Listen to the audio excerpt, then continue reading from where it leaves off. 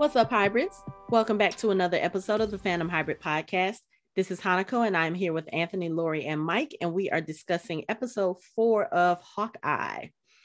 I'm gonna say I don't know if we're going in order because there's so many things about this episode that I really want to talk about. But first and foremost, the most important thing, my baby is in this episode. Yelena is finally making her appearance. Yep. I was so happy to see her.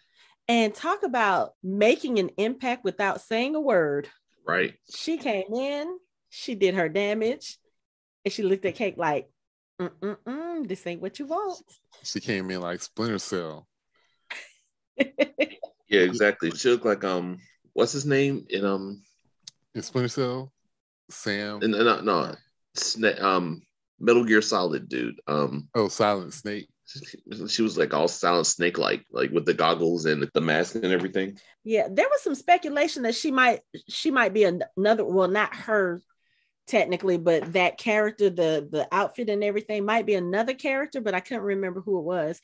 But I was like, when I saw her fighting, I was like, okay, first of all, that's not a guy, because I thought it was a guy at first, and I was like, And then I was like, those moves look a little familiar. Then I was like, she dropped two poses.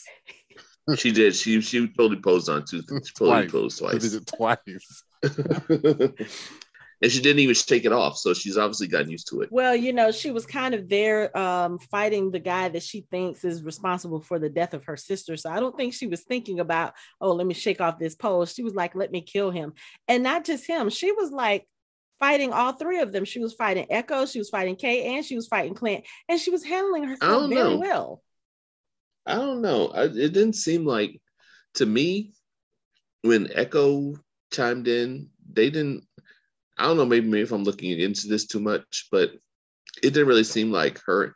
At one point, it seemed like her and Echo were fighting together. Like, no, it looked like they were both fighting Clint, but they were fighting him for separate reasons, because when Echo kind of put herself into that fight, Yelena started punching and hitting her as well. Like, get off of him. That's mine. He's mine. Yeah, Yelena punched her like once or twice in the face. Okay. So I was like, yeah, no. She was very much like, bitch, get out my way. This is mine. Now it did seem like Yelena was holding back though. It didn't seem like she was really, really trying to kill, because one, she hooked the hook on Kate and threw her over the ledge. So she went into she wasn't. Yeah, she wasn't trying to kill her. I don't think her intent is to kill him. Like, even if she thinks that he's responsible for Natasha's death, given the fact that Natasha spoke so highly of Clint, especially if you watch Black Widow, I think she's going to want to hear from him first. Like, okay, what happened? I think she'll give him that benefit of the doubt. No, but she jumped him on the rooftop. She didn't come up. Hey, right. Hey, Clint, let's have a chat. No. But I mean, she could have killed him then. She could have killed him then if she really wanted to hurt him. Also, her wrist stunners didn't seem to be as effective as Natasha's were. Because usually if Natasha hits you with those, you're down for the count. But she hit Clint bare skin and he pulled them off. And he hit Echo and she was able to pull them off too. So she got Echo either too, they're not, and she pulled them off. Yeah. Mm-hmm. Right. It's like, so either they're not there. I mean, it seemed like they were not really set to incapacitate. Maybe her tasers were set to stun. Like I said,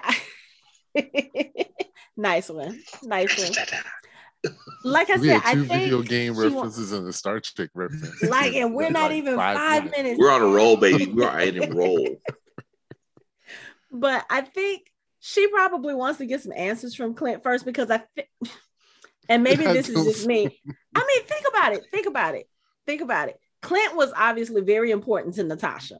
Okay. So I think Yelena will probably be like, okay, you know what? Let me get the real story figured out, because Yelena, I think, especially after everything that we've seen of her in Black Widow, Yelena, I don't think is the type who's going to take one person's story and run with it. She has been in enough situations dealing with Alexei, dealing with the Red Room, dealing with all of that, to not be the one to say, oh, okay, this is what they're telling me to do. I'm going to go do it. She was part of that system for so long that, you know, they give you a target, you go after it. So I think maybe she's like, okay, let me see what's really going on. Because obviously, if Valentina and whoever she's working for or whoever is gunning for Clint, somebody wants him for a reason. She may want to find out what that reason is to make sure that, not to say that she would be compromised, but I think she doesn't want to be somebody's weapon, kind of like Clint described here. You know, he talks about himself as being a weapon. You know, the right people pointed me in the right direction. And I just, you know, I did what I had to do. So I think maybe she's trying to say, okay, you know what? I'm not just going to blindly say, okay, I'm going to go kill him. I need to know what's going on so I can figure out what I need to do on my own. But I think she's going to whoop his ass a little bit by little bit just for kicks. Okay, I was going to say, you know, one, she's the impulsive one. Yeah. So we know that. And two, I find it hard to believe that she would just, this is her version of I just want to talk. I mean, I can go along with that, actually. I believe it. And now I would go along with this more if in my head I can think that maybe she's trying to help him out in some way. Like that's why she shook her head to Kate instead of like, don't shoot me, just this isn't the time. Like maybe no, she was like, you're not gonna do it. No, I think that head shake to Kate was, this ain't what you want. But I could believe it if she was doing all this to make it look like Clint had some other people after him and not just them. So maybe to throw a little, you know, smoke screen. You know, we don't really know how these Black Widows operate. They are shady as fuck. Yeah. So yeah, but they also were shady because they were being controlled. And Yelena was one of the first ones to break free from that mind control. And I really think that she would probably right now be in a position where she's not going to let anybody tell her, oh, this is what you need to do. This is who you need to go after. I think she's going to make sure that what she's doing is she's doing it for the right reasons, because she's already done so much for the wrong reasons before. That's just my take on her character. I still have a hard time believing whipping his ass was her way of saying, let's talk. That was probably just for fun. Like, okay, even if I don't think you killed my sister, you were with her last, and I'm just going to beat you up just a little bit just because I need to get my aggression out. I mean, I could believe that about her. Okay. Also, I need to know the timing of this. Like when did Val give her the job? Like, how long has she been looking for him? Like, when she got the job from Val, it didn't seem like it was close to Christmas time. You know what I'm saying? No, but it's been somewhere around the 6-month mark as far as from the time everyone came back from the blip to what's taking place now. Okay, but it's been about 6 months or so. Because a whole lot of mad theories went through my mind, of course, because I'm me. I was thinking, well, maybe like maybe let me sit back. Okay, this is I have a major theory, but I'm not getting into it yet. I was thinking maybe Kingpin hired her. Then I was like, no, that doesn't really seem right, because Clint wasn't really involved in, or Echo hired. I think, did Echo hire her? No, I don't think this has, or Elena or Eleanor or Kate's mom.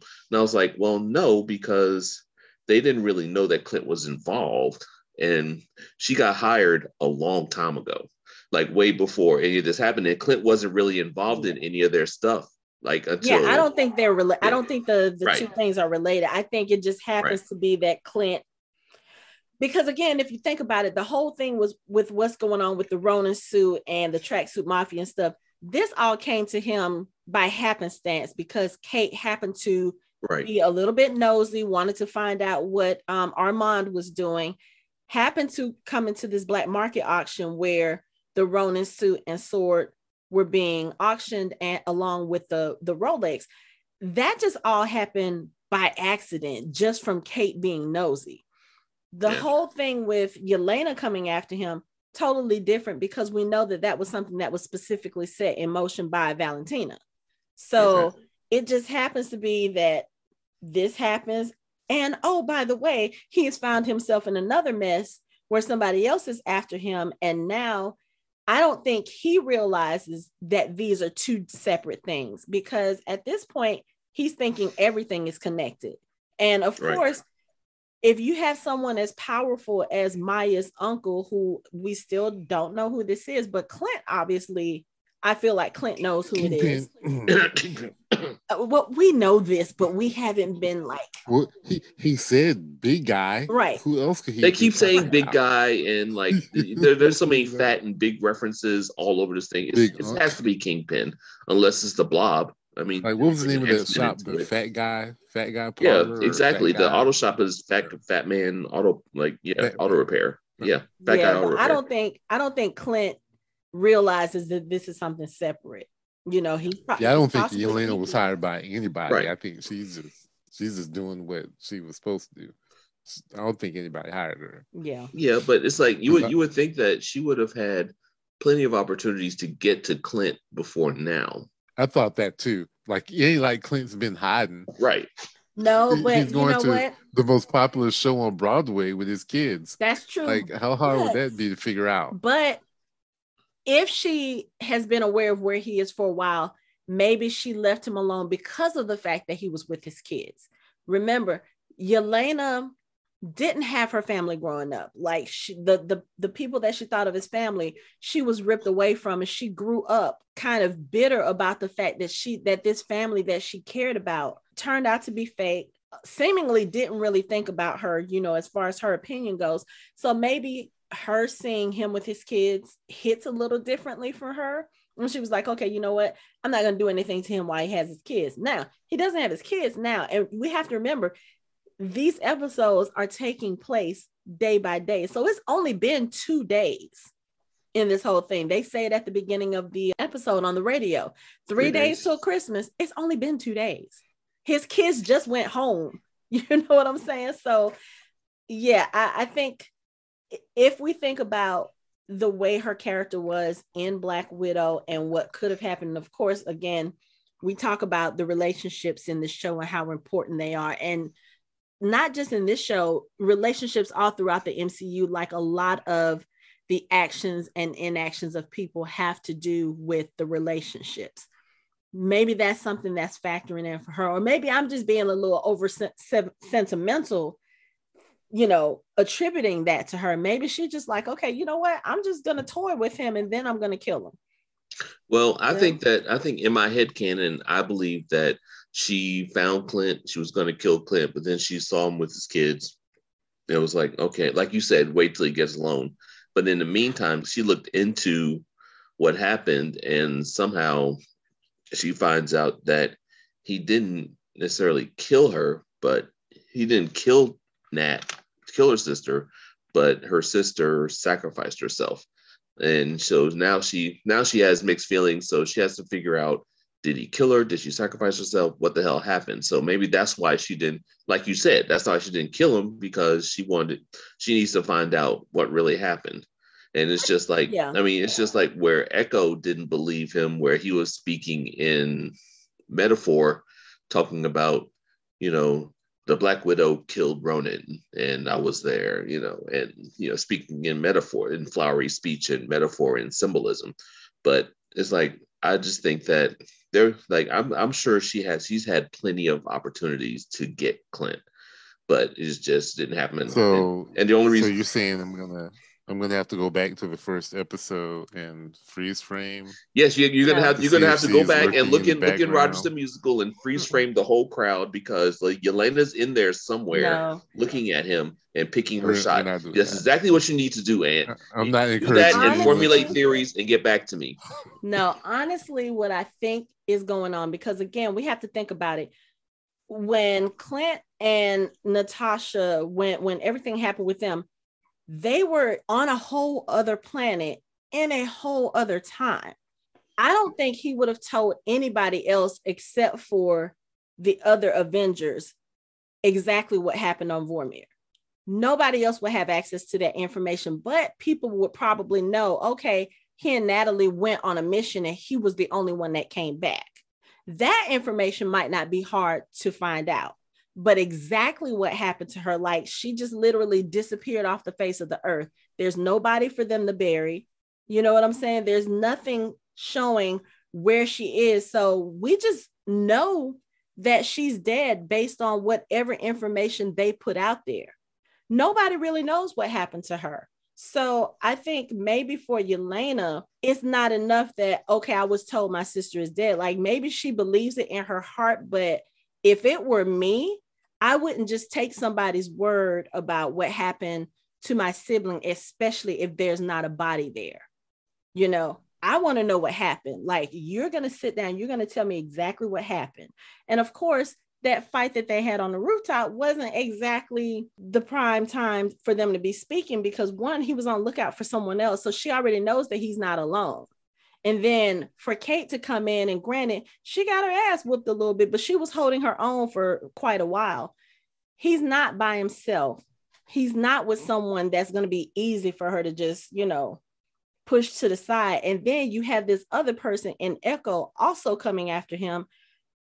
It was just kind of one of those things where it's like, okay, you know what? I'm not going to find out what I need to find out for now, but I just need y'all to know that I am here and I'm making my presence known. But yeah, I don't think her goal is to kill him right now. I think really she wants to know what the fuck happened to her sister. And she's going to find that out before she does anything with him. Now, what she does with him afterwards, that'll depend on how much she believes him, because I feel like we know that Clint did not get a chance to see her face, because when he pulled the mask off, that's when she hit him with the stunners and he went down. So he never saw her face. I'm pretty sure. Not this guy. He sees everything. He saw her face. You think? Yeah, he saw her face. I don't know. I don't know if he saw her face, because I would think that, and if anything, he probably knows. He knows it's a Black Widow. He probably knows exactly who she is. Yeah, that's what I was gonna say, because I would assume if he saw her face, and I'm pretty sure Nat told him about Yelena, told him about everything that happened, whatever. So if he gets a good look at her, he probably knows who she is. And then, I mean, Clint's a pretty smart guy. I mean, we kind of learned a little bit more about him in this episode too, but I think he knows, okay, you know what? Yeah, this is something I'm going to have to deal with. But again, right now, he doesn't know that Black Widow is there for him because of Natasha. He thinks that whoever is after them and affiliated with Jack and the Tracksuit Mafia, he probably thinks they were the ones who sent her. Yeah, he saw her face. You think did you freeze frame it? I did not freeze frame, but he saw her face. You rewound it though. You rewatched it, didn't you? I fast forwarded. Oh, okay. 100% did. No freeze framing. So yeah, I'm just gonna point out that it may not have been any one of those that sent her. It could have been Mom. Remember, Mom did make a phone call. This is true, but I kind of felt like I don't know. I still feel like she was pulling. I know she was pulling her punches. It didn't really seem like she was trying to kill anybody. Yeah, but I don't think Mom hired her. I don't think anyone hired her. I'm like Hanako in that respect. I do think she wants more information about what happened to her sister. About what happened, and knowing her character now, she wouldn't kill Clint without really knowing what happened, because he has a family, and we know how she feels about that. He has a really little son, and she knows this. She's not going to kill him. Right. And like I said, she knows he was important in that. And I mean, think about it. And Clint, that was important to him too. Yeah, because Clint was the one who got her out of the Red Room. He got her out of all of that. And they fought side by side for years. Valentina didn't say he killed her. He said he was responsible for her death. Mm-hmm. That's one thing about these Marvel shows. You have to really pay attention to what they say and what they don't say, because other than that, if you're not paying attention, you're just gonna, oh yeah, you know, she made her think that he killed her. No, that's not what she said. Her words were very specific, and they always are in the MCU. They always the man are. Who was responsible for your sister's death. Yep. Mm-hmm.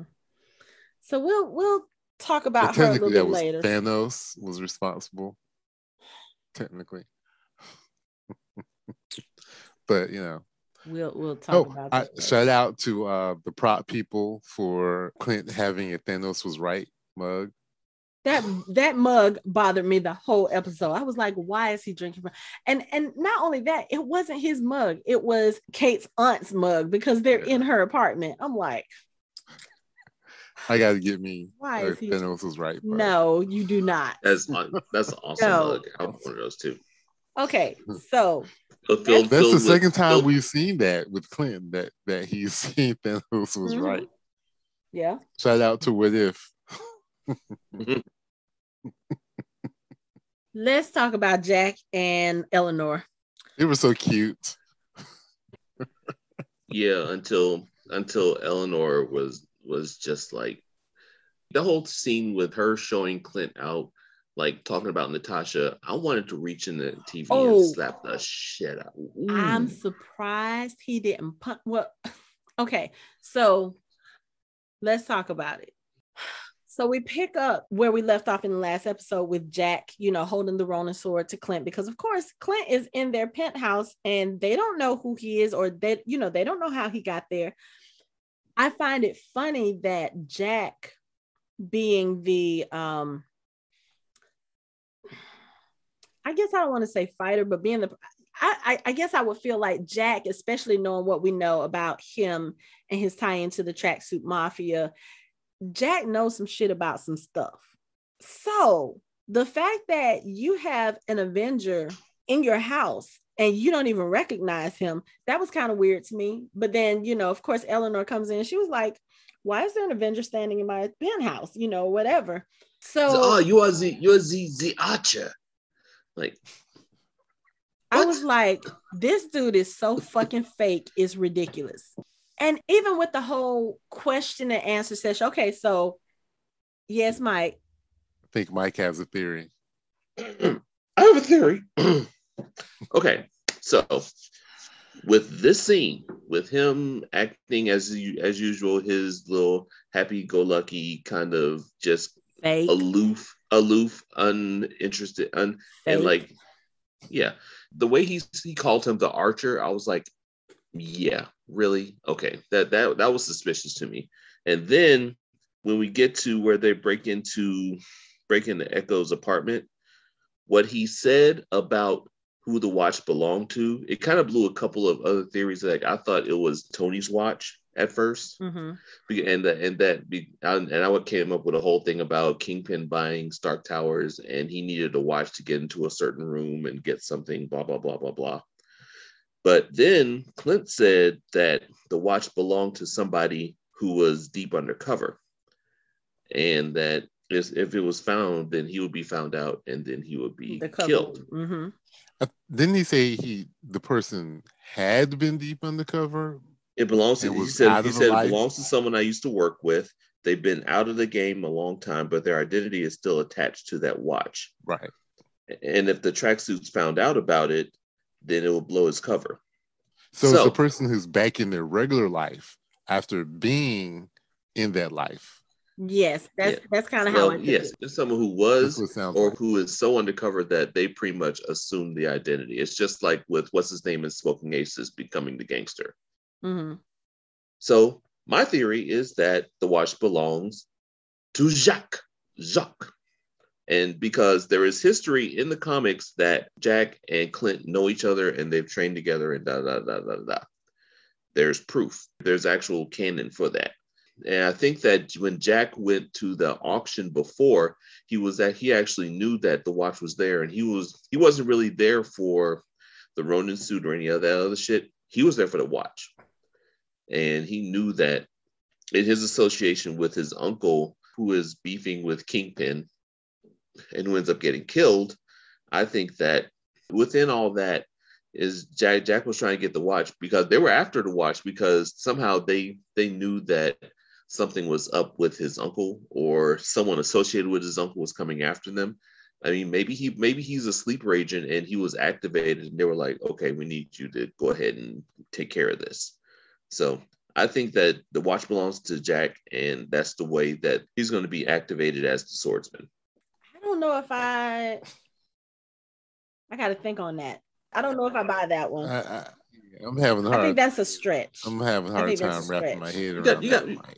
All of my theories are stretches until I pop a tendon, but that's I'm beyond zebra.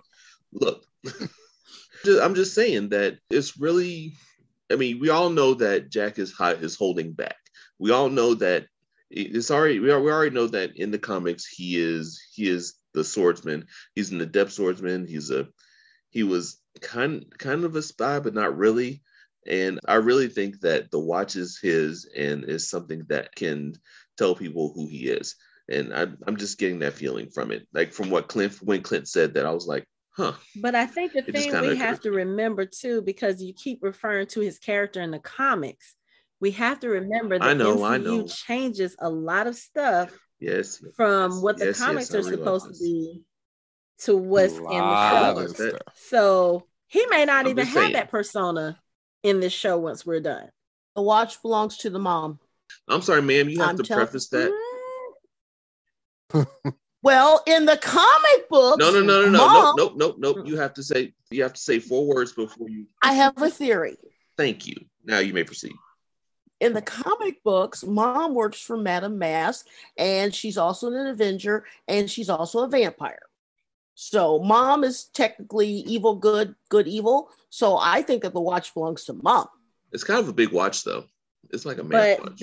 It is a man's watch, but 2, also, I didn't get the feeling that Eleanor and Clint knew each other. And he specifically said that the watch belonged to someone he used to work with. Someone that he cares about enough that he doesn't want that identity revealed. So Mom had facial surgery to change the way she looks from when she was younger in the comic books. Yeah, again, you guys keep going to the comic books. I mean, this is all based on comic book. Even if it's not taken word for word, there's still basis in the comic books. I'm not saying that it's going to be. Neither is Lori. But we're saying that there is a basis to formulate a theory as to whose watch it is, and there's proof and behind it. I'm just appreciating the fact that Hanako listens, and that's all I'm going to say. She has learned very well. That's fine. All I'm saying is that everything that we've seen in these 4 episodes and that phone call that the mom made, we might want to pay a little bit more attention to Mom, because I believe that Mom is a little bit more involved with these things than we know of. And I still think she killed the dad. Oh, of course. I think Mom was calling the shots. Yeah. Very clear. Yeah. Mom is working directly under exactly. She either called Uncle or Val. I think somewhere in there Val got called either by her or by I don't Uncle. know if I feel like Val is part of this yet, but I do feel like even if you go back to the first episode when Armand was having the conversation with Kate about Jack and Eleanor's engagement, he was very much against it. And I think he felt like, I have to go back and rewatch the first episode, but it sounded like he was trying to imply that either Eleanor was marrying him for what he might inherit, or he was marrying Eleanor for what he might get from her. But something about that relationship is strange. And I mean, even in that little cutesy moment that they had in the penthouse where they're doing the dancing and stuff, it felt forced to me. It was cutesy. It was, we see Kate looking at her mother, and that was kind of weird because you could see her kind of soften towards her mother in that moment. She was like, I've never seen you like this. It still felt so weird watching them interact. And I mean, especially with just Jack, just, oh, honey, are you serious? Fake. But Eleanor, I don't know. There's something about her. Like, I think in some ways she does care about Jack, but I also feel like there's something more going on there, especially the fact that she keeps telling Kate, hey, can we change the subject? Hey, can you back off of him? It's almost like she's trying to pull Kate away from it so that she can continue to do whatever it is that she's supposed to be doing. This is the issue I have with the majority of the stuff that we're talking about. Like, yeah, we have Uncle and we have, Kate's mom and Jack and Armand and whatever else they were hung up in. And I keep hearing 2 people in the back of my mind talking. And one of them is Nolan, Nolan talking to Mark about why are you bothering with all this street level stuff, right? Why are you? That's an Invincible reference for those who don't watch the show. Yeah. Invincible reference. The other one is Tony talking to Peter about the same thing. Just go back to being the friendly neighborhood Spider-Man. Don't worry about all this big stuff yet. You're not ready for that. And here we have Clint, the man who fought Thanos. He's here with all these little things that if it wasn't for the Ronin suit, he wouldn't be within 1,000 miles of this stuff. So it's just funny to see that this is happening. I hate to say it's happening to him, but it's just really, really strange that he's having to deal with this when there's a much bigger picture. You know, after seeing Eternals and Shang-Chi, there's other things to worry about other than some big ass mob boss who can lift 1,000 pounds, you know, and all he's concerned about is making money. Yeah. But I think the thing with Clint is, you know, you have this kid who, for all of her good intentions, she's still very wet behind the ears because, again, this was not something she didn't. I was about to make that. I was about to say she didn't choose the superhero life. The superhero life chose her. Superhero life chose her. You know, it's like she did. This was not what she thought was going to be happening with her life 2 days ago. She was just trying to. She had this glamorized idea of what it meant to be Hawkeye. Right. And she really learned a hard lesson in this episode, even just sitting there talking with Jack and her mom after Clint leaves. And they make this statement about, you know, it's good to be here with family instead of being alone for the holidays. And Eleanor said, I'm so glad I have you two here and we're not alone. And you could see that wistfulness take root in Kate because she's like, wow, I'm sitting here with my family. Granted, she may not like the family that she's in. You know, I'm sure she loves her mother, Jack, sketchy, but there's still some sense of family. Meanwhile, Clint is going home or going to somebody else's apartment to put frozen alcoholic drinks on his bruises because he's old and he's bruised and he's doing what his wife told him to do. Speaking of which, okay, it is totally in my head canon now that Clint and Laura met while they were in super spy school. And that's how they got together, because the fact that he's calling her and she's looking up things for him and she's speaking to him in Russian so the kids don't understand. I was like, oh, she totally was she was either an Avenger or she was in S.H.I.E.L.D. or something happened. Maybe that's her watch. Okay. I still think it's a guy's watch. It's still, it's a guy's watch, but I mean, it's a guy's watch, but maybe it's related to her. Yeah. I mean, it has a transmitter and it's still transmitting. She knew how to find it. Yeah. So again, I have some questions about Miss Laura Barton. I'm starting to have questions about her. I think too. she probably was in S.H.I.E.L.D. because, I mean, think about it. That's where he started. See, that would make sense. That's how they yeah, and that's how he started. Yeah. So that's where Fury, recruited him from. That's what I think. I think she probably was in S.H.I.E.L.D. That's a great theory, Ann. I love that theory. Not that's a awesome. theory.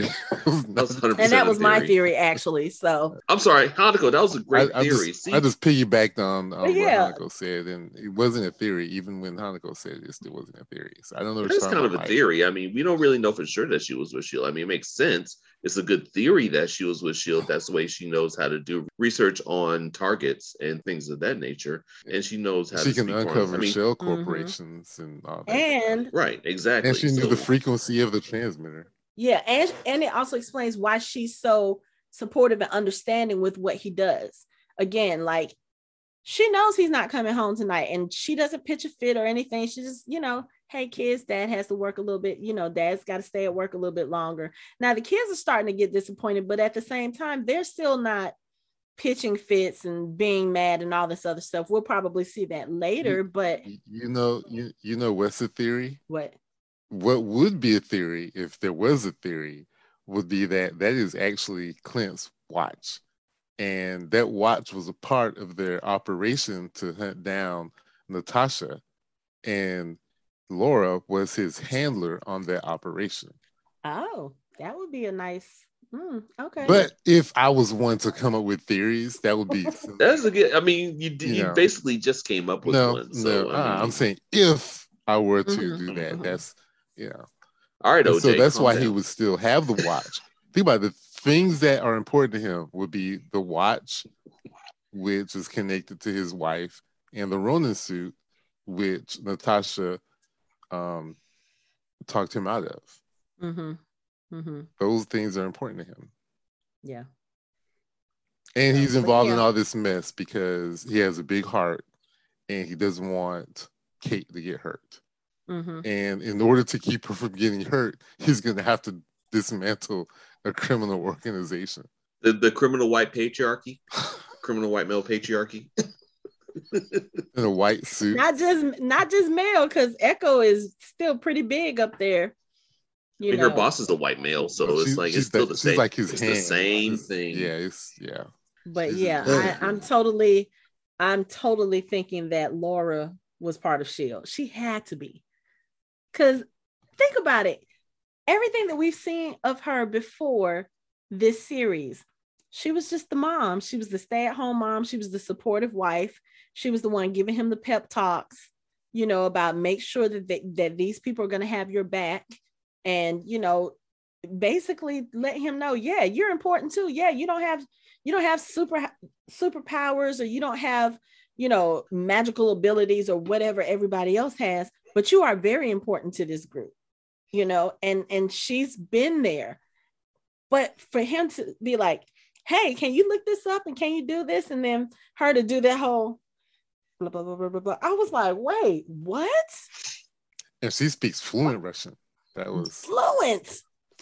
But was it Russian or was it Russian or whatchamacallit? I think it was Russian. It was German. I think it was Russian. Was it German? Yeah, that's what I thought. Yeah, that's what I thought it was German. Well, that doesn't make it any better. She speaks fluent German. like all of a sudden, but you know what? I'm glad that they are giving her a little bit, that they are fleshing her character out a little bit more, because everybody loves her because of who she is. I mean, just one is Linda Cardellini. I mean, we love her anyway. But the fact that, right. But I mean, the fact that they are actually giving her character something more to do than just be the doting wife waiting at home for him and taking care of the kids. I like that they're adding a little bit of mystery to her character and maybe, fleshing her out to be something a lot more interesting than that. Not just, the person that's waiting on Clint. I like it. But that's totally my headcanon now. They met in S.H.I.E.L.D. and that's how they got together. And, of course, if they were both in S.H.I.E.L.D., especially if they're having children, having two married people in S.H.I.E.L.D. together doesn't work. I mean, look at Hunter and Bobby from Agents of S.H.I.E.L.D. That never worked for them. And how many times did they go on missions together and get married and get divorced and get back together? It just doesn't work. So maybe she was like, okay, you know what? You go do the stuff. I'll go do this stuff. And I'll just still kind of, play with things behind the scenes. And now we're just getting a chance to see the behind the scenes. I personally, at one point, only watch Agents of S.H.I.E.L.D. just to watch those two. I think a lot of people watched just for Bobby and Hunter. Because they were so... But they were so good. I think you're right, though. I think that the thing with her is that she probably was either with S.H.I.E.L.D. or maybe she was with S.W.O.R.D. or she was involved somehow. And I was sort of giggling when I was watching this, and I was like, oh, that's actually kind of cool, because a lot of people do meet their spouses either and or around work or through someone maybe they know from work, right? So it makes perfect sense. It was adorable. When we get to the LARPing section, I have a rant. Okay. You know who that watch could belong to? No. That watch could be Coulson's. You know what? That's not a bad theory. No, you forgot to say it though. You have to say it. You have to say I have a theory. Well, I don't even know if I want to call it a theory. It was just something that popped in my head when we were talking about Agents of S.H.I.E.L.D. because I was like, who else would have like a Rolex besides like Tony would have it because he's Tony Stark. Coulson would have it for like a whole totally different reason. Like that watch probably belonged to the first Skrull that showed up on Earth 50. You know what I'm saying? He would have it for a totally different reason. And right. Phil was not the type of person who, if he had those kinds of things, that he would show those off in that sense. Like he would have it there, but it would be in a way that unless you were really interested in what he has, you wouldn't pay attention to it. Think about all the stuff he had in his office, you know, important stuff that to a casual person, they're just looking like, oh, he's just collecting junk. No, he's collecting some really important things. I mean, think about Lola. You just look at it as a really, really nice car until you realize that she can convert and she can fly and she can do all this other shit. So True. I don't know. I'm just thinking, okay, I have a theory. Maybe the watch belongs to Coulson. Maybe Clint is the only person who knows what's going on with Coulson and knows that Coulson has died and been brought back and died again and is back. And I mean, who knows? That would be a nice way to bring Agents of S.H.I.E.L.D. in, but don't even get me started on that journey. But there's another slight thing about Laura that some people have put forth, but I'm really iffy about. But if it's true, then it makes sense about how she's acting. Mm-hmm. And some people are saying that she could actually be Mockingbird or a version of Mockingbird. Okay, so for those of us who are not familiar, who is Mockingbird? Actually, that would make a lot of sense. Okay, so originally, if you watch Agents of S.H.I.E.L.D., Bobby Morse was Mockingbird. Oh, yeah. Okay, because I was going to say that sounds familiar, but okay. Right. So, she's Agent of S.H.I.E.L.D. She fights, ironically enough, sometimes with two batons, like two electrically charged batons like Natasha did. Okay. But there is a compelling case that she could be, like Mockingbird could just be a code name that is passed on to people, like if someone retires. If Mockingbird, it's just like 007. Kind of like 007, okay. Mm-hmm. When 007 retires, someone else becomes 007. Mm-hmm. So and we know that Bobby Morse has retired. Like she's like, I'm out. That's what happened, right? When she was Agent of S.H.I.E.L.D., she just got out. So, I mean, it's absolutely possible that Laura could actually be the new Mockingbird. Okay. And it'll make sense because she knows how to look stuff up, and she's acting kind of S.H.I.E.L.D.-like with all the stuff that she's doing. Well, like, S.H.I.E.L.D.-like-ish. But yeah, I mean, that's kind of a off the wall possibility, but it's still, you never know. Okay. It'll be awesome if we see Skrull Fury like knocking on her door. It's like, is Clint all right? Okay, we need you. Yeah, and you also need to remember too that with the new phase of the movies with the Skrulls coming, Mockingbird was one of the main ones that had been for years on Earth pretending to be human, but she was a Skrull. Ah, okay. Huh. What, you guys forgot that? What? Well, I'm talking to Mike. That Mockingbird was a Skrull? Mm-hmm. Remember when they came back from Planet Hulk? And they all came off of the ship and stuff, and they came out of the ship, and she was one of the first ones there, and it was revealed that she was a Skrull. I missed that part. But see, the thing with that, Lori, is if we go down this path, do you remember how many people were Skrulls? Yes. Okay. Like 900,000 of them. We're not going to go down this path. Okay. It was a lot. Let's save this for Secret Wars. Was it on the scale of the Cylon reveal in Battlestar Galactica? Actually, it was bigger. It was bigger. Because at one point, they did a spoof where Howard the Duck was a Skrull, okay? So it was big. It was big. Actually, okay, see, that I remember, of course. Duh. Of course you will remember that. What? Okay. But yeah, so, I mean, anything's possible at this point. So, I mean, the watch could be part of Armor Wars. It's like it could still be some kind of tech where it can like Anthony is like, no, we're branching off into different timelines again. That's right. We're going past the threshold, and we're going past the threshold. Anthony. It's okay. Let him have his daydreams and his theories. I already told you. It's like as soon as I saw Uncle in the last episode, I'm all in on my theories. I'm throwing them out. I'm giving them away like turkeys at Thanksgiving. Just like, here, you have one. You have one.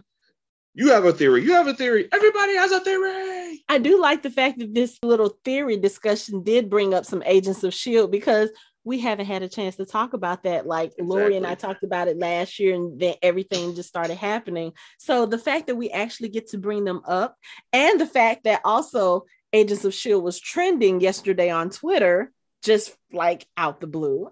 I'm glad we had a chance to at least bring a little bit of that in there. Because everybody, it's possible that Laura could be a new Mockingbird. It's absolutely possible. Well, that's my headcanon. So, she and Clint met at S.H.I.E.L.D. and she's got some skills. So I hope we get to see a little bit more of that. But let's get off the theory train and get back to the episode. Okay, so Kate. How are you feeling about Kate right now? I liked her in this episode. I think what she did for Clint as far as the Christmas thing and watching them bond and her not being as annoying, like it felt very natural. It felt like a very natural progression of, I won't necessarily say a friendship, but it does seem like it is about to be like a mentor-mentee type relationship. And I like the fact that even though she was her usual self in this episode, she knew where her boundaries were in this episode more than anything. Like, the little cutesy stuff with them going back and forth, talking to her mom and Jack, that was cute. It was funny. She wasn't overly annoying, but at the same time, it's kind of like when her mom was saying, she was like, Kate was obsessed with Hawkeye. And if you think about that, then her behavior in the first episode makes total sense. I admit that. But she did, it was a little bit overboard for me, and she did get on my nerves.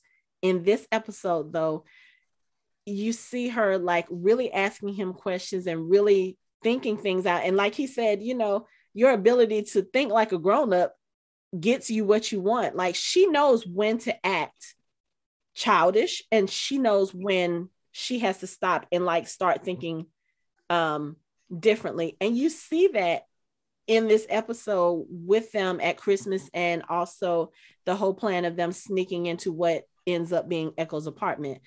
It was cool to watch, just kind of see her. I don't know if I want to say her character is evolving, but you can kind of see the maturity happening with her character. Like, she's taking things a little bit more seriously. She's considering things now. She's not just making like stupid comments or stupid remarks. Like, she actually is putting some thought into the things that she's saying and the things that she's doing, and her taking into consideration the fact that, again, Clint is away from his family because he's trying to help her get out of a mess that keeps getting bigger and bigger and bigger. So for her to go over, spend Christmas with him, and also strategize about the things that they are dealing with and what they're doing, that was fun to watch. Him doing the little trick with the coin. That was awesome. Again, this is one of the things I like about Clint, because he's sitting here talking to her. He's trimming the tree and he's just telling her, yeah, I can knock someone unconscious with this, blah, blah. And again, Clint is one of those characters where he's never intentionally funny. It's just some of the stuff that he says comes out that way. And he's just looking like, oh, okay. He's never intentionally funny, but he ends up being funny. I loved seeing him in this scene. It was just very nice to see him kind of get out of that Avengers mindset of worrying about what's going on, just kind of relaxing for even a little bit. That was fun to see. The little thing with the coin to the TV, I said at the TV, like, okay, I know Clint has like precision accuracy. And I think it was Mike, you said something about, because I wondered about his precision, I think on another podcast we did, or we were talking in general, or maybe it was Anthony talking about how with the way he shoots, he actually, there's something about what he can do that makes him very precise to the point where he can even curve his arrows to hit his target. Like, it's not a superpower, but it's something, I don't know if it's a mental thing or what, but whatever he can do is awesome. It's just like Steph Curry. It's like a lot of people can shoot a basketball. Some people can shoot it from a little further back. But it's like, you have to be like special, like Steph Curry special, to shoot and be specifically like in tune to know, okay, I have to put this much pressure on it in order for it to go through without hitting the rim. I mean, there's certain people that have certain characteristics that allow them to see things differently. Did you see the video of him shooting the ball from the fan tunnel and hitting it? Yeah, he does that. He does that before every game.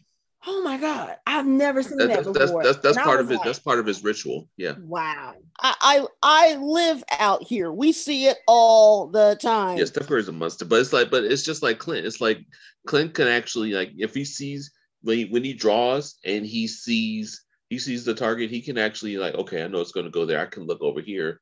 I mean, it's just like all the no-look shots that he's hit throughout his time in the MCU. Mm-hmm. It's like, because he knows where the arrows are going to go, because that's where he does, because his bow is weighted properly and his strings are at the proper weight, where he knows if I pull it back this far and hit, it's going to go exactly right there. So, I mean, it's all about knowing. He just has a feel for it. Well, not only that, the thing is that a lot of people who do archery, they put a lot of pressure on themselves, because I don't know if you guys have ever like handled like a really heavy archer's bow, but those suckers are heavy. I've got one in the living room right now. That thing has to weigh at least. Why am I not surprised? I've got the whole thing. But the thing is that, so we're in archery, big deal. Anyway, but those things are heavy. I mean, Kate even said it. She was like, "How do you maneuver the bow?" And he was like, "Mine's collapsible." She was like, "That makes so much sense." Well, yeah, because you really got to get the tension on the bow. And what I'm trying to say is that you develop over time muscle memory. Mm-hmm. And not only that, you've got to be very, very precise, because I don't know how many of you guys have ever shot an arrow before, but if you're not careful, you can rip your fingers to shreds. Because when you're pulling back on the bow, you can't see me. I don't know why I'm gesturing. You can't see me. But when you're pulling back on the bow, you've got to be very, very careful. Mm-hmm. Right? Because you can shred your fingers, you can cut tendons in your hand, your arm has to be a certain way. And over time, you just can't pick up a bow after, say, a year and be proficient. You've got to work on that thing at least 5, 6, 7, 8, 9 years. I mean, that's why kids who are archers in archery, they start them out like 5, 6 years old. So by the time you're his age, plus don't forget, Clint was in the circus, so he learned balance from being an acrobat, plus he was a thief. He just has those skills. Now, unlike in DC with Roy Harper, aka Red Arrow, aka Arsenal, who was a meta, who would literally his entire body, every part of his body, and anytime he picked up anything, became a weapon. Over on the Marvel side, Hawkeye basically trained himself to be this way. Okay, end of my nerd rant, and I still have a thing about LARPs. We'll get to the LARPs.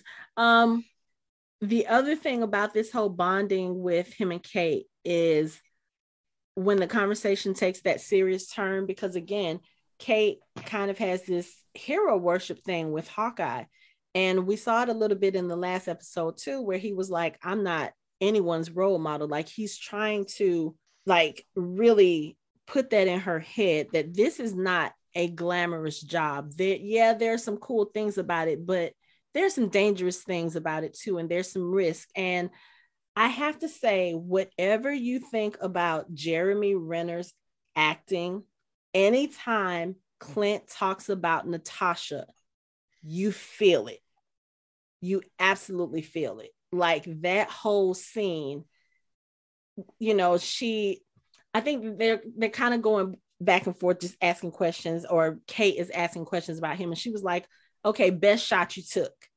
And he says, it's not about the best shot I took, it's about the shot I didn't take. And he kind of tries to back off because he realizes in that instant, oh, this is about to be a heavy conversation. He doesn't want to do it. Okay, so we are back after some slight technical difficulties. So we're going to try to finish our conversation about Hawkeye episode 4. So we were talking about the conversation that Clint was having with Kate when he was talking about Natasha and his mission to go and, about how he was actually supposed to go and kill her. And he says that when it came time to do it, he couldn't do it because he felt like she wanted out. He could sense it, and he was right. And it was like the best call that he made because, of course, this is the person that eventually became his best friend. And he doesn't say her by name, but Kate figures out who he's talking about. And, she's like, I'm sorry. And so that's when, he says it's just part of this job that I have. When you do the job that I do, the game is learning to live with loss. And it's like one of those things where I don't really think that I don't think he's trying to discourage her, just trying to discourage her, but he sees that she's very impressionable when it comes to him and being an Avenger and all of this other stuff, the superhero stuff. And we even see it later on in the episode when they're, scoping out Echo's apartment and he's trying to tell her the plan. And instead she goes and she does her own thing. Like, I feel like she has some good instincts, but I also feel like she is not really looking at things. Like, even with the danger that they've been in the last couple of days, I still feel like she doesn't really get it yet. And I think this conversation, Clint is really trying to get her to see, okay, look, yes, there's some good parts about this, the trick arrows and, these sorts of things, but there's also some really, really hard parts about being a superhero. And let's be honest, I think maybe if Clint could go back to when Fury recruited him, knowing what he knows now, he'll probably be like, hell no. But then I think part of him would still do it though, even knowing all the heartbreak that comes, even knowing the people that they'll lose. I think he'll still do it because I think just like Natasha was always talking about, erasing the red in her ledger, I think in a way Clint is trying to do that too. He talks about it in this episode where he was trained to be a weapon, and she was like, you were a hero. He was like, no, I was a weapon. It just happened to be that the people who were trying to do good were the ones telling me what to do. He said, but my job was to hurt people, interrogate first, but ultimately my job was to hurt people. That has not changed. And he even speaks about it in present tense. This is what I do. This is who I am. Yeah, I did some hero stuff, but when you think about it, my job is to hurt people. That is what I was trained to do. That's not necessarily a hero trait, But again, I just think this conversation, like I said, I'm starting to like her character a little bit more because I feel like she's starting to pay attention and she's starting to think about the consequences of everything that they're doing. And as you see at the end of the episode, when they have this big fight with Echo, once they realize they're in Echo's house, and, she sees the notebook where Echo has notes on Laura and Connor and Lila and Nathaniel. It's like, oh, this just got a little more dangerous because now they know he has a family and they know who his family are. So I don't know. I'll have to see how I feel about her by the end of the show because we only have 2 episodes left. But I think she's really starting to get it. And if she continues to do the things that she's doing now, like she's starting to think a little bit more, she's showing a little more compassion. She still has a little bit of what makes her her. She does have this kind of, I don't want to say innocent way of looking at the world, but she's very, I don't know, she's very joyful. She's very positive. She's very, like her mom says, she has a lot of confidence. There's never been anything wrong with Kate in that area. So I think if she continues doing what she's doing now, she'll be a great superhero. She just does need to learn to control her mouth a little bit. But I think that probably will be one of the characteristics about her characters. Like when she gets nervous, she jokes and she talks a lot. And it's kind of, we made this comparison to Peter Parker when we discussed episodes 1 and 2. I think it's kind of going to be somewhere around that same type of personality trait or character trait for her, where she talks when she's in trouble, or she talks when she's nervous or in danger. But yeah, she's starting to grow on me a little bit. But y'all said she would. So told you. She's getting there.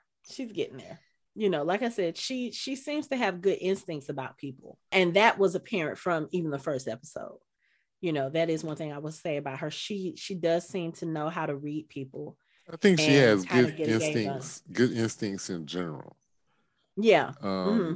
Which is something that you need as a street level superhero. when you don't have superpowers. You gonna keep saying street level. When you don't have superpowers. I mean, there's nothing wrong with that. I mean, yeah, there's tons of them. Yeah. I mean, the alternative is you have superpowers, like you're an enhanced human like Luke Cage, and you're on the street level. You just OP all the time, and that's not nice either. Right. I mean, it's nice for the hero. Yeah, but she has good instincts. Like with the going into the building with the old guy, and then ditching him at the right time. Mm-hmm. Yeah, she has really funny. good instincts. That was funny. That was funny because Clint's like, please don't do this. And I was like, is she about this? She was like, I'm talking to an Avenger. He's in my ear right now. And I was like, oh, okay. So she's playing like kind of like she's unhinged. So the guy's like, yeah, you know what? I'm not going to be on this elevator with you. And then that way she can go and do what she has to do. She can get off at the floor she needs to get off at without somebody saying, oh yeah, I remember this girl. She was on such and such floor. Yeah. So like I said, she's growing on me. So let's see. Two things that I know we want to get to. So Mike, we'll go to you first since we're kind of in that realm already. The conversation with Eleanor and Clint at the elevator. You have some stuff to say about it. Okay, so I mean, this just irked her. It really makes her seem it kind of messes with the juxtaposition of who's bad between Eleanor and Jack. Like it kind of seems like both of them are, but then there are some moments where it seems like she's way worse and she's way more of a bad guy. So Kate and Clint are getting ready to leave and go back to doing what they were doing, and her mother tells her to stay, and she sits down sulking. Then she looks at Clint and she says, "Can I walk you out?" And Clint's like, "Oh, I guess that's my cue. Okay, I guess I'll go now." And he looks and he's already eyed the Ronin sword, like sitting over there. He's like, "I'll get my coat." So he goes over there and surreptitiously snacks the sword. So then they get to the elevator. She presses the door, the elevator in their house. And then she says, "Let me clarify." He says, "Yeah." Says, "She is not a superhero." He's like, "Oh yeah, come on, I already knew that. She's pretty good and all that." But then she says, "Natasha Romanoff was pretty damn good at it too, wasn't she?" I was like, this. Ooh. But again, that's going back to my theory. Nobody knows exactly what happened to Natasha. They just all assume that she's dead because she got killed doing whatever. Nobody knows that she sacrificed herself. But right. Yeah. And it's she said, "Being good isn't always enough to keep you alive." He says, "I see." Elevator dings and opens. She says, "Clint?" He says, "Yeah." She's like, "Do you have kids?" There's a pause. She's like, "Yeah, I'm going to assume that you do. It's been a rough week for my family, but I'm letting you know that I cannot lose Kate. I've lost people before. I know in your line of work you have too." And he says, "I understand." Okay. She says, "So you'll forget the case?" And he says, "I can't do that, but what I can do is ensure that your daughter stays safe." Okay. And then when he gets on the elevator and the doors close, after the doors close, you can see in his eyes, he's like, he still has like those Natasha memories, and he's just like, ugh. I mean, that whole thing, I'm like, this bitch, I swear. Oh, but yeah, I mean, it just pissed me off. Oh, also, I have another theory. So we're sitting there after they get up and go to the elevator. You see Katie sitting there with crossed arms, and you see Jack sitting there drinking from his mug. Jack's mug has hexes on it. Wait, what? There are hexagons all over his coffee mug. Mephisto confirmed. Jack is Mephisto. Yes. Not hexagons. No. No. Oh, but Mike is right. Like the whole coffee cup is hexagons. Yes, we're all in the hex. This is nothing is as it seems. So, Mephisto confirmed. So is he? Does he work for Director Douche? Exactly. That's exactly Director what it means. Dick. Or he works for Sword, which is there a difference? Wait, but that means he works for that can mean he works for Sword, which goes back to me saying that he's a secret agent deep undercover, and that's his watch. See, it's all circular. The sword, the sword guy works for Sword. See, connection. But you know what? We'll give him this because he hasn't said Mephisto confirmed in I think at least 6 episodes. It's been a minute. So it's no, because I think you even said, did you even say it when we talked about Shang-Chi? I think you said, did you say, you probably did, but it's been a while. He says it every Marvel. So we'll give it to him for now. Eventually, it has to be true. Eventually, I'm going to be right. Maybe I have to wait till Morbius. Maybe Morbius and Mephisto will be in there.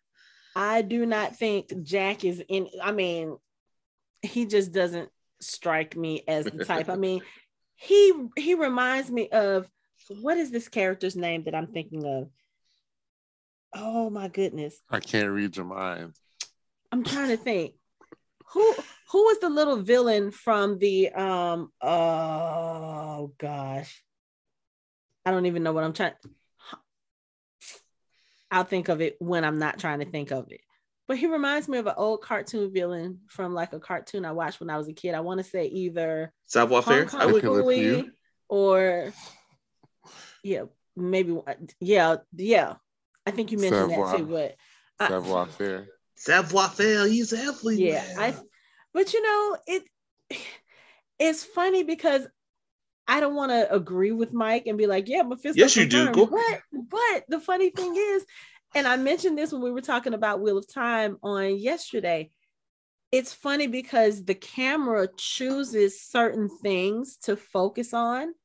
And like, as Eleanor is walking past him, very clearly in the camera is his coffee cup with all the hexagons.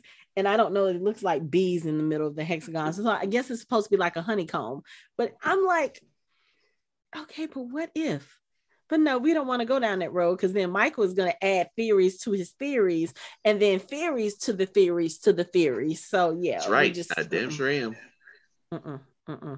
But Eleanor Bishop deserved to get punched in the face for those comments. I mean, I get it. She's worried about protecting her daughter, supposedly, whatever. But again, the way that she and Jack were looking at each other when Kate and Clint were having the conversations, I felt like they were kind of communicating silently, like there's a secret that only they know about. And it has to do, like, the fact that Kate has befriended, kind of, sort of, her childhood hero, who happens to be an Avenger, and he's sitting in our house. It was just one of those things. And then when Jack went and by the way, thank you for saving the world, I was like, yeah, something's shading with your ass. Because it was the way that he said it. He didn't say it like the waiter at the restaurant. He said it very facetiously, like he was just like, oh yes, and by the way, thank you for saving the world. And he did that little look, that little patronizing look. I was like, yeah, no, but see, I don't trust him. Something is not right about him. And I think they know each. That's what made me kind of think they still think that maybe they know each other. Like, maybe I'm getting that feeling. I just feel it, like, in my bones, that they know each other, and that maybe that they were like highly competitive with each other, and that it got contentious sometimes, and that he was like, what are you gonna do with your bow and arrow? What are you gonna do with your sword?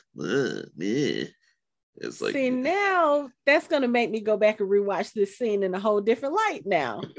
Because even when they start and she's like, so Kate is helping you, and Eleanor was looking like, oh, and he was like, that's awesome, or that's good, or whatever it was he said. And then now that you're saying that, Mike, I'm like, wait, so was he? I don't want to go down that road. I don't. But Mike's making me think it, like, I wonder. Don't fall into the trap. Come on to the dark side. We have theories. She's thinking real hard. Because I'm looking at it in the background now, and I'm just kind of like, am I supposed to see something more? I don't know. I'm going to have to watch it when we're not talking about Resistance is futile. You will be assimilated. Okay, now we have to go to the LARPing part, because Lori has some things to say about it. Lori, what do you want to say about the LARPers? Okay. First of all, let me just say that I appreciate anyone who is into any type of geekdom. I appreciate the comic book nerds the sci-fi nerds, the fantasy nerds, the nerds that like to build and paint miniatures. But the lowest, the nerdiest, the I live in my mom's basement, I will not get a date ever. And if I do, it's my fellow LARPer. LARPers stands for live action role playing. And they are the nerds. The other nerds basically take one look and stand 10 feet apart, and they kind of look at the side, pretend they don't know them. I don't think that's true. Oh, I'm being honest here. Trust me. I this is experience. Okay. That sounds like such a snobbish way to talk about other nerds. That's okay. Like, okay. I mean, we can't. Your picture's not on, but I can see your nose up in the air. I have a feeling. No. I have a point. Okay. When I say that there are a group of nerds that are so disconnected. Okay, here's a classic example. I used to work with a guy who was live action, who was a LARP, and he was also the anime. And when he would come to work, mind you, the first thing he did every shift was remove the clock from the wall and put up his Sailor Moon clock. It would not work until the Sailor Moon clock was on the wall. Okay, I have another friend like that girl in the documentary who wore her Star Trek uniform to work every single day. The people who are LARPers are creative, they're beautiful, but they are the nerdiest of the nerds. And I have been around them in and out over my life. And I think that by having them in the show is really interesting, because you can be a cosplayer and you can do this and that, but unless you're in the life and you live the life and you are a LARPer, you wouldn't appreciate or know LARPer the joke that, because these people, when I say they're in, they are in. Okay. In fact, they won't even answer to their real name in real life. That you have to call them by their guild name, or they won't even answer you. So that being said, I think it is absolutely hysterical, and I absolutely love it that the LARPers are in there and they help Hawkeye. But yeah, if you're a LARPer, and by the way, no offense if I've made anyone mad, but LARPers are the nerds of the nerds. The opinions expressed are not those of the Fandom Hybrid Podcast Incorporated or Mike, Anthony, or Hanako. Please forward all your hate mail to Lori in San Jose, California. Thank you. I think I'm just saying. I think LARPers are the pride and joy of the community. Best of the best. Creme de la creme. Have you guys any personal LARPers? They're like, there's the cosplayers, which I always aspire to be, and then there's the LARPers, people who truly express their fandom in such an awesome way. I think they're great, and their commitment, their commitment to their characters. Is, and I don't mean that in any condescending way. I think it takes a lot, for real, to put yourself out like that and to be that way, and I think it's wonderful. It's like I can barely concentrate on being myself day to day, much less any other character. Look, if you refuse to answer to your government name at work, there's a problem. That's all. Hey, look, to each their own. It's just like the great Nika Costa said. Everybody's got their something. Let them have their thing and let them be who they're gonna be. Okay. Did you say Nika? We have did the whole range of references in this show today. Nika Costa, come on, just like one of the most underrated singers ever. No, but I was like, okay, you. Wow. I was not expecting. This is a great episode. I was expecting to have as much fun as I'm having. I think we're going to have to start tallying. Like, I think we talked about this when we first started doing this podcast last year. We're going to have to start tallying who makes the most pop culture references during the episode. I win. Yeah, you probably would. I'm just saying that LARPers are special people. They're very special. That's all I'm going to say. They're special people, and not necessarily in a good way. Again. Y'all can come after Lori because I have no issues with the LARPers. Yeah, there are some people who like you're saying, I think take it to extreme, but isn't that true with anything? Like you have your sports fanatics who will take things to that kind of level. You have, because truthfully, being a sports fan, that's just another type of fandom on a different, Exactly. genres. I mean, you have fans that'll buy tons of plastic figures of different sizes and shapes and put them on bookshelves and display them proudly and not, have. I think he's referencing me. For those of you who are only listening to the show, I am gesturing to my office because he's talking about my very proudly displayed Funko collection. Thank you very much. But yeah, seriously, you can't see me. You can't see my 85 something Funkos that I have on the shelf to the left of me. So yeah. But yeah, I mean, I think, but it's like, the LARPers came through. Your boy Grills came through, and now that part, it was. I'm not saying that they weren't good. They're not good in the story. I just think it's absolutely hysterical that they threw, because I was watching it really early this morning, and Mark comes out of the bathroom and he's looking at the TV and he's going, "The LARPers came back?" I go, "Yes, they are in another episode."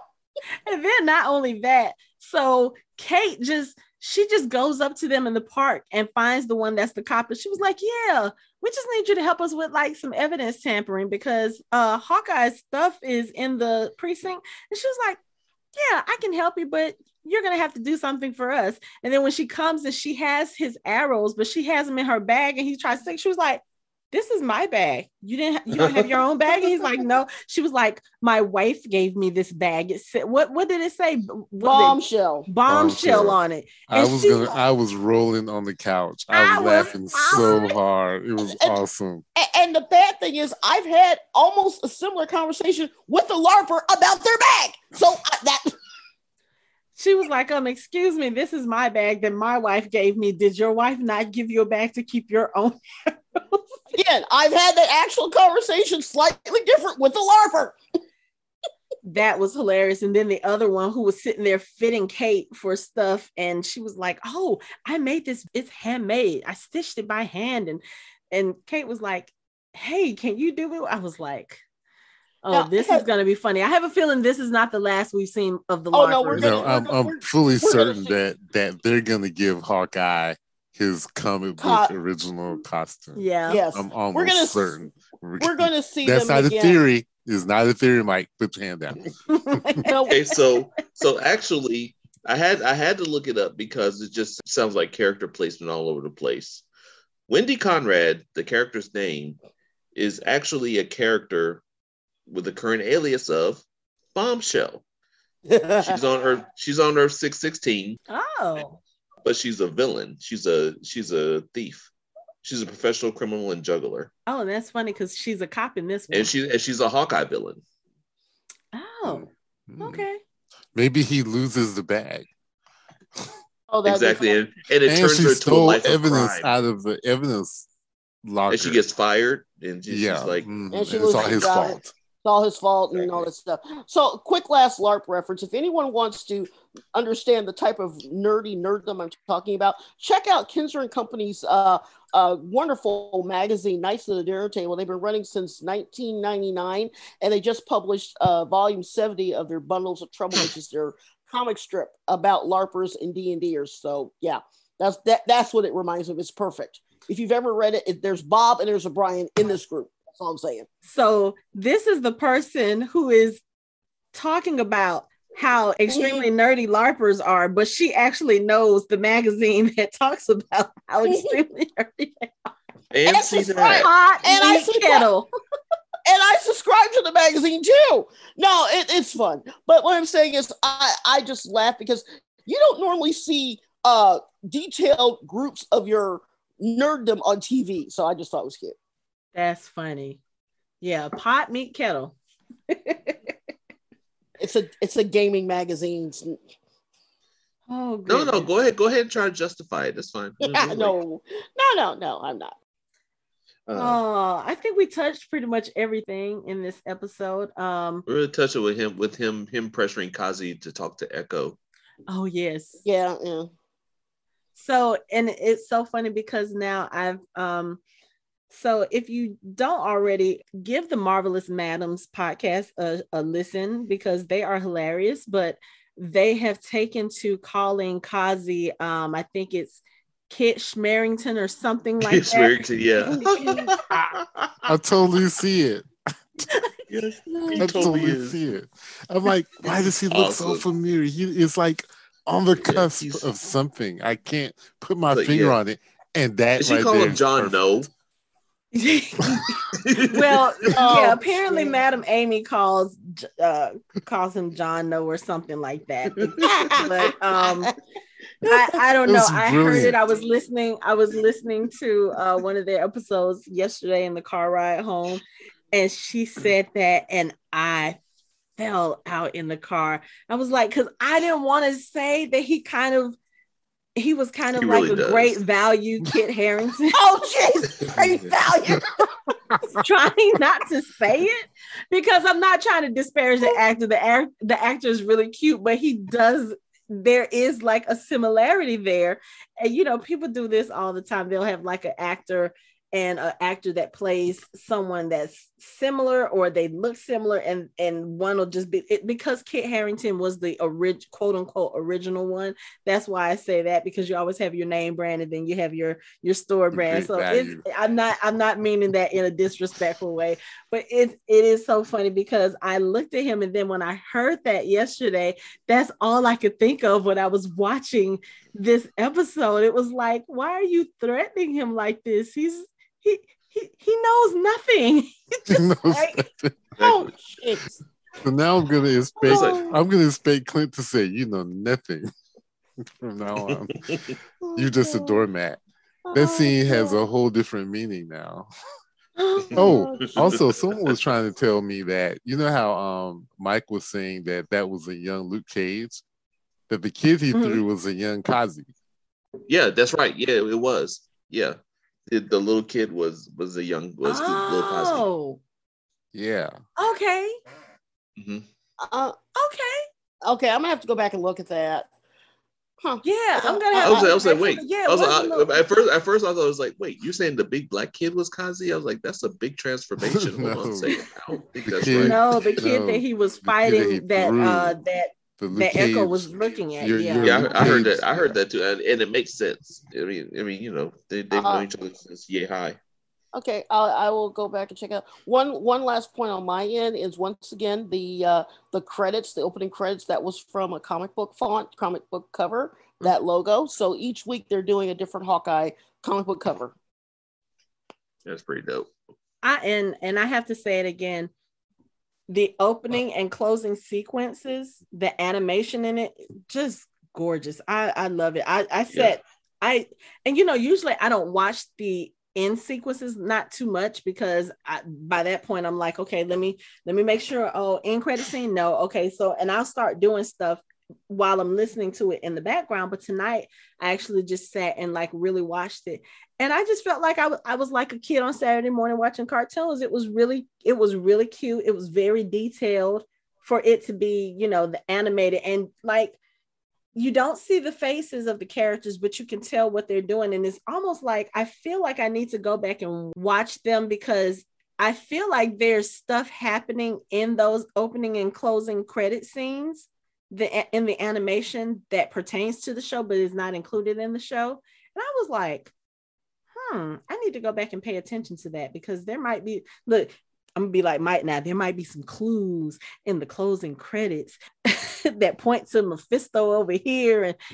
And but yeah. I am Theoreticus of Borg.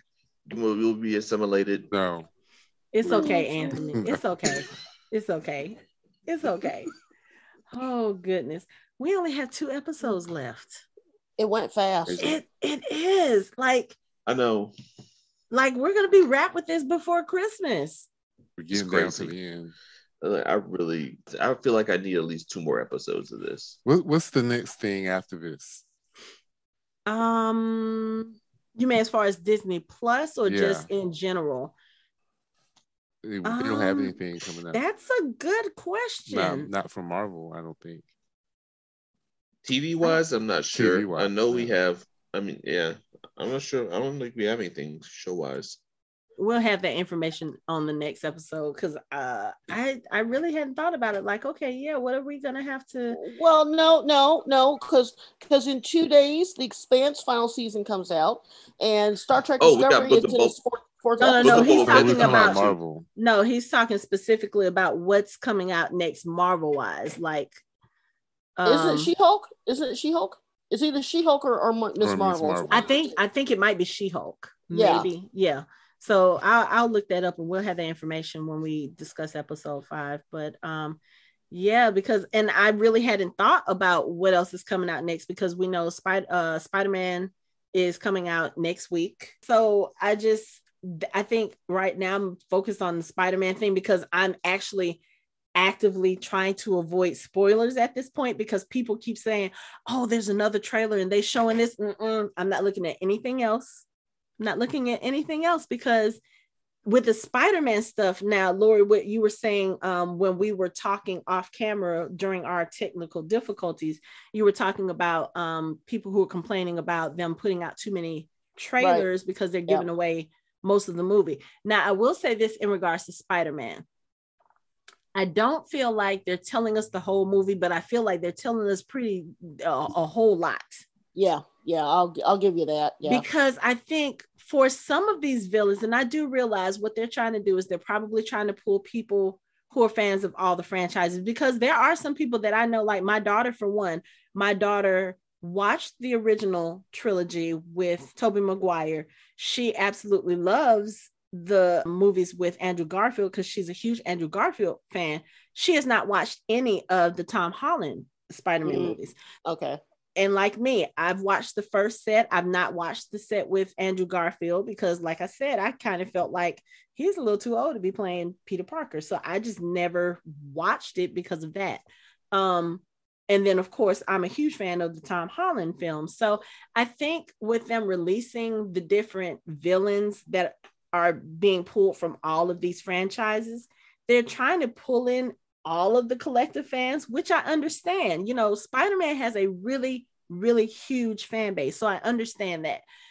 But at some point, I feel like the fans have been speculating about everything for so long and putting out their theories and doing this and doing that. And like, I just feel like it's gotten to be too much. And I don't want all of the hype around it to pump me up and then I get to the theater and feel like underwhelmed. I really don't want that to happen. So I've been trying to stay away from everything that's been posting this week, like going on TikTok and seeing some of my favorite creators. I'm like, nope, got to scroll past your page for a minute, because I've gotten to the point where I don't want to hear anything until I go to the fan event that we're doing with that I'm going to with MCU Atlanta. They're doing a fan event at, I think it's Phipps Plaza. So I'm trying to stay away from it.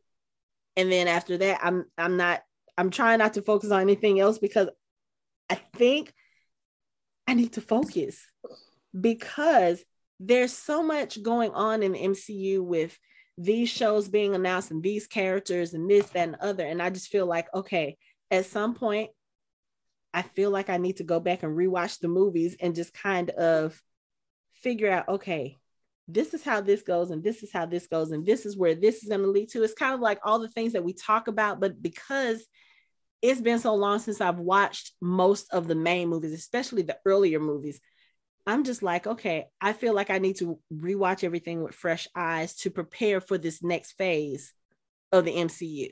You know, just like even when we went to go see Eternals, I was like, wait, there's something in here that's a little familiar.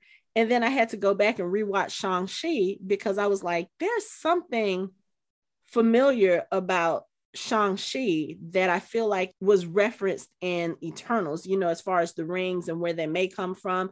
There's just some things that it's kind of one of those things where you watch a movie and you realize that something that's happening in that movie, they referenced like 3 movies ago or 4 movies ago, or something that happened in a Thor movie might have been referenced in a Spider-Man movie, or, you know, just that sort of thing. So I'm just kind of like, I need to go back and rewatch everything and reintroduce myself and look at it with fresh eyes. And don't give me that smile, Anthony. Don't, just let me have my moment. Let me go back and rewatch everything with the bright, fresh eyes of a child and learn things anew and maybe remember some things I may have forgotten. And when are we gonna, and come up with new theories? When are you going to watch the current stuff if you're watching all the old stuff? and get these other podcast episodes edited that I need to get edited and put. I don't know. I need a clone and I need to hit the lottery so I can just sit at home and just do podcasts and be a couch potato all day. That would be like that. That would be great right now. That would be great right now. So I don't know. Yeah. I'll figure it out. But I do feel like even as much as we talk about the MCU films and the characters, there are some things that I know I've forgotten, because sometimes when we're having conversations, I'm like, wait, did that happen?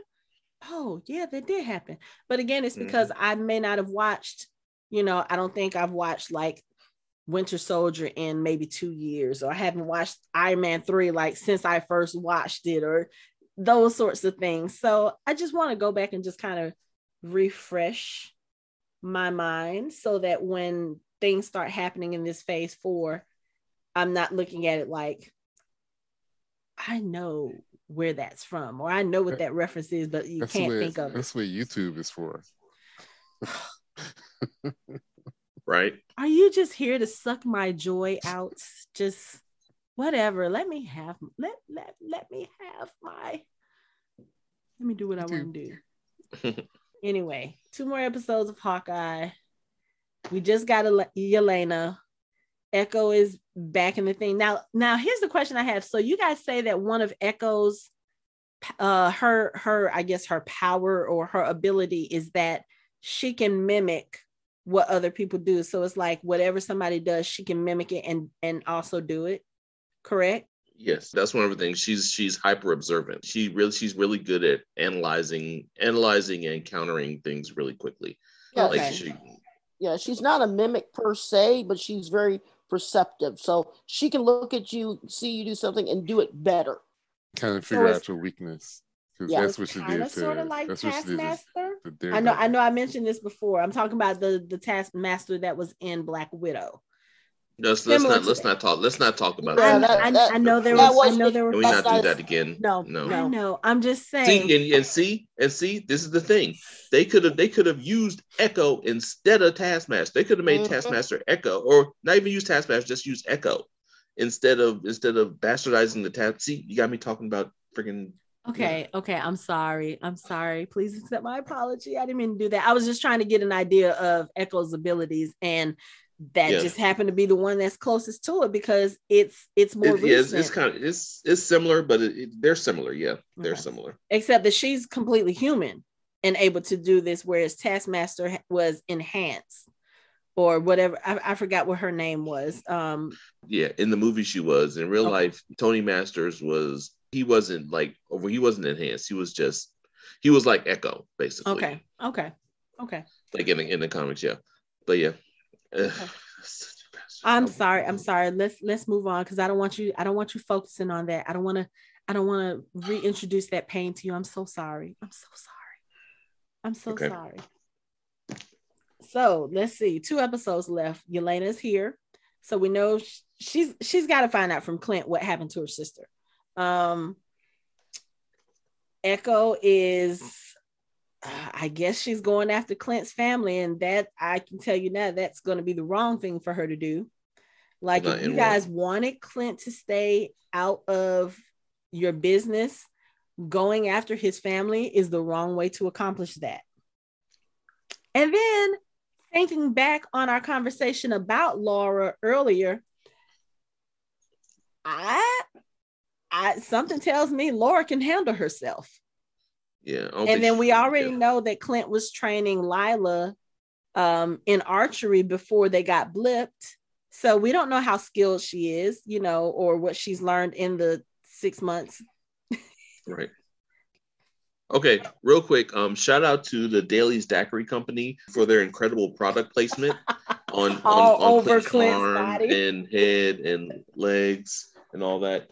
I mean, their slogan might as well be Daly's Daiquiris. We soothe your soul and your bruises. I mean, it's like they were just. I was impressed. That was hella product placement, and then they just kept blending and showing off all the pretty colors that they make. I was like, I know. That's why I was like, I need to have some wine while we're talking about this because now they're making me thirsty. Yeah, I was like, shit. Now I want a pina colada. Shit. I know. But let's see. Yeah, like I was saying, something tells me Laura can handle herself. Yeah, she can.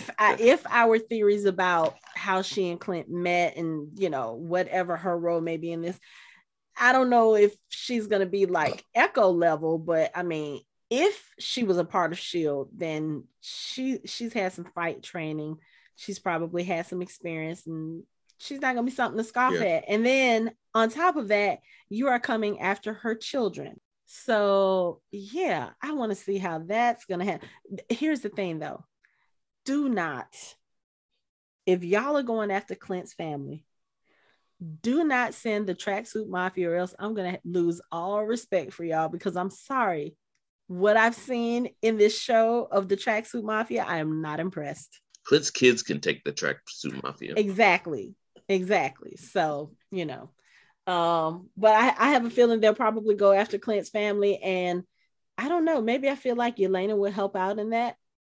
I don't know, because again, I don't think she's there as part of their agenda. She has her own agenda, and I think she's going to at least try to keep Clint alive until she finds out what happened to Nat. And then, like I said, after that, who knows? But you said that the introduction of her and Isaiah Bradley and Wiccan and Speed, and so we may have another show or movie coming up with them. Maybe they'll announce that after Hawkeye, because I mean they announced Echo like right before Hawkeye premiered. Mm-hmm. So maybe we'll get another announcement. We'll see. But I think I'm pretty sure Echo is probably going to be one of the last post-credit scenes that they have in the show. Like after the final episode, is probably going to be one of the post scenes. Okay. But that's going to be dope. I can't wait to see what that show is going to be like, because that's going to be crazy. Her character is very interesting. So yeah. I would love to see. And then depending on how they play her, like, is she a bad guy that's going to turn good? Is she a good guy, but she just has this grudge? Like right now, I feel like she's kind of sort of in the middle. Like, I don't feel like she's a bad guy, but she does work for a mafia, a gangster, you know, she does work for that type of entity. So technically speaking, she could be considered a bad guy. I don't think she is, but also she's going after the Ronin and she's trying to kill him, which technically speaking would also make her a bad guy. But this is the guy who killed her father, or judging by your theories from the last episode, we think, or she thinks, killed her father. He may not have actually been the one. So there's so many different ways that they can go with that show. I'm really interested to see what they do, but also just to see another show where a deaf person is the central focus of the show. I'm really excited to see that. I love that representation. And actually that the main hero, and not helpless and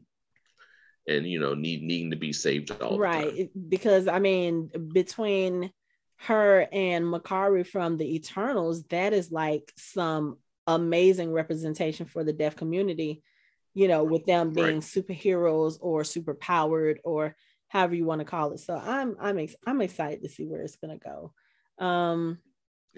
But again, 2 episodes, they have a lot to cover. They have a lot to do. I don't know if Hawkeye is going to be one of those 1 season shows, because like we said, we thought most of them were. We know Falcon and the Winter Soldier, they're not getting another show or another season, but they are doing a Captain America. Cap's getting a movie. Yeah. We do know Loki is coming back for a 2nd season. We know we'll see Wanda in Doctor Strange. And Agatha Harkness got a spinoff too. So I don't know what they're going to do with this show or what they're going to do with the character.